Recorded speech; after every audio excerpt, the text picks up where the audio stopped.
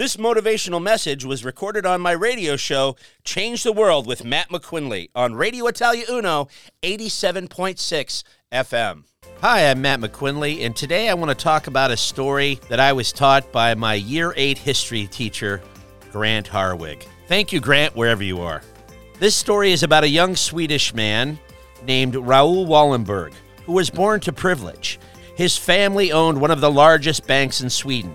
Being born to privilege, he did not feel entitled. He understood the concept that to whom much is given, much is expected. His family decided to have him educated at the University of Michigan in the United States. When they could have sent him to Harvard, Yale, any other great Ivy League school, they sent him there because they wanted him to learn the Midwestern values of honesty, integrity, and hard work. After graduation, Raoul Wallenberg decided he wanted to travel the United States. And as a rich person, he could have done that in style. But instead, he decided to travel the United States as a hobo. Pretending to be penniless, he hopped trains across America and survived merely by his wits. He says this is where he developed skills in diplomacy and thinking on his feet that he would need later, as we will see. In 1944, Hungary, then an ally of Nazi Germany, secretly was trying to negotiate peace with the Allies. Hitler heard of this, immediately invaded Hungary in March of 1944. As a result, the Jews of Hungary, which had come through the Holocaust relatively unscathed up until this point, were now exposed to the true horrors and terrors of the Holocaust. Raoul Wallenberg lobbied and received a diplomatic post from the government of Sweden so that he could go into Hungary as a diplomat and try to save as many Jews as he could. By the time he arrived in Hungary, early July 1944, only 230,000 of 655,000 Jews were still left in Hungary. He set to work quickly, boldly, and decisively.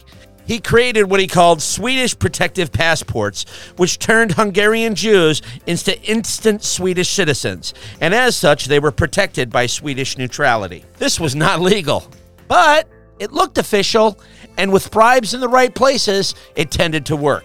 Until the German government found all of these passports and deemed them invalid. So what did Wallenberg do then?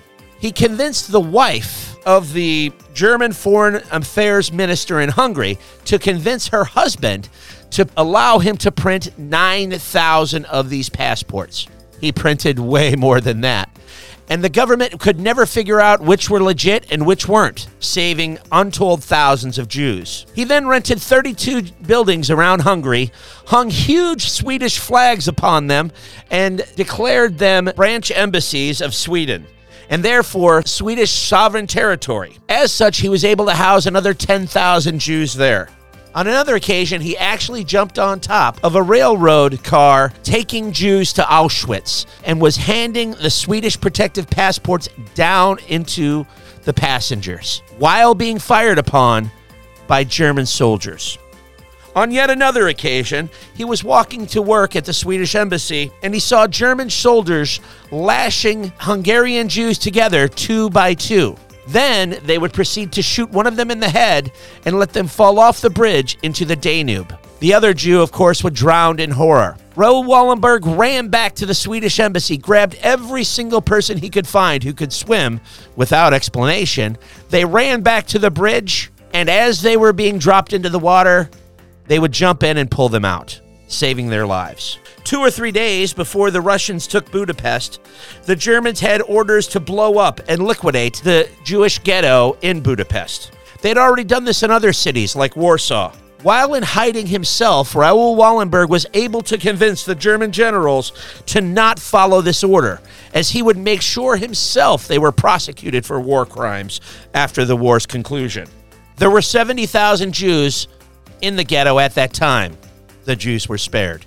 What can we learn from this? Well, we do know that some historians credit Raoul Wallenberg with saving between 5,000 and 100,000 people. Regardless of this, among those saved was a future U.S. congressman.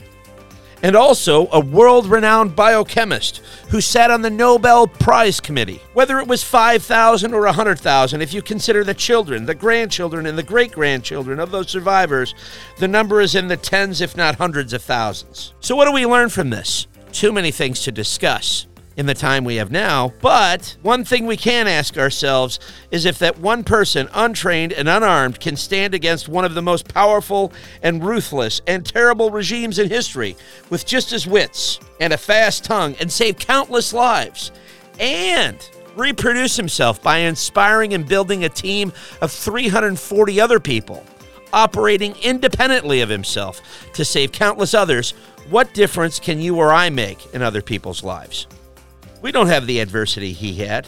There are opportunities every day, every hour, almost every minute to make a difference. And there are two kinds of people listening to this message right now. One that will say, "That's a nice story, Matt." And the other that will say, "If he can do it, I can make a difference. I will try." The real question is, which one are you?